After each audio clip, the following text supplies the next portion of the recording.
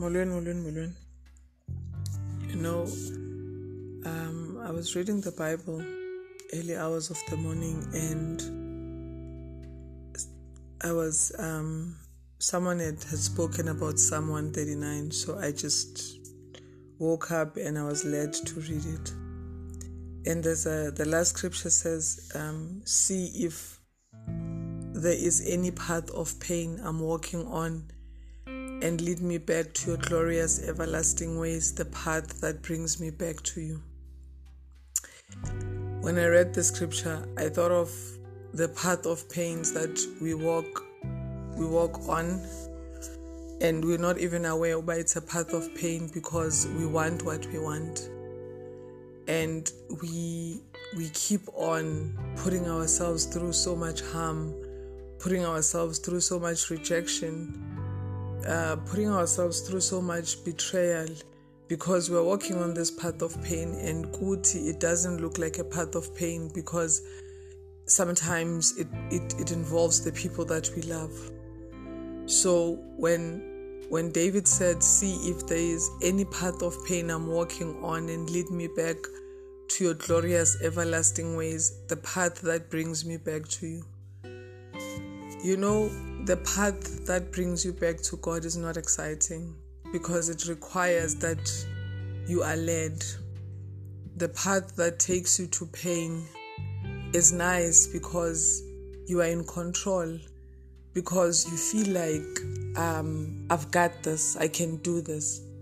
You know, the path that leads you to pain is nice because you get to do whatever you want to do at any given time. But the path that brings you back to God, the glorious path, is difficult because at times you feel like you need to have a conversation and God says, keep quiet.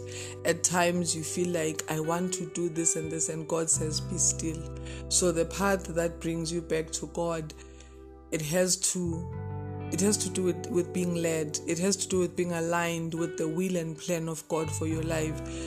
You can't just be moving back and forth. You have to be still and be led. But what I've found is that the path that brings you back to God, His glorious path, is peaceful.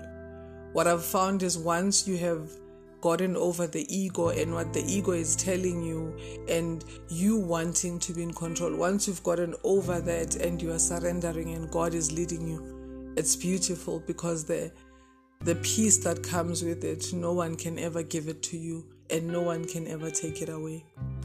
I looked at my life the past few days and I realized that I've actually been going back to the path of pain, going back to walking into the path of pain.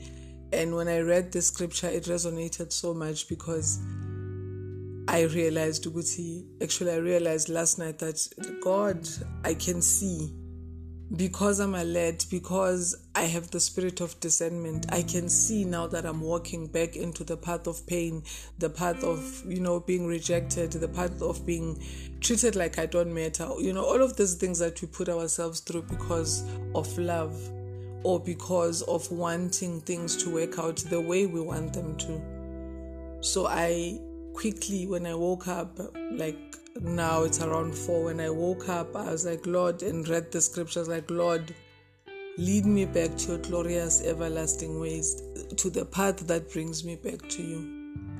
And having discernment and walking with God enables you to say things like that, even if you don't know how God is going to lead you back, but you know it's all worth it.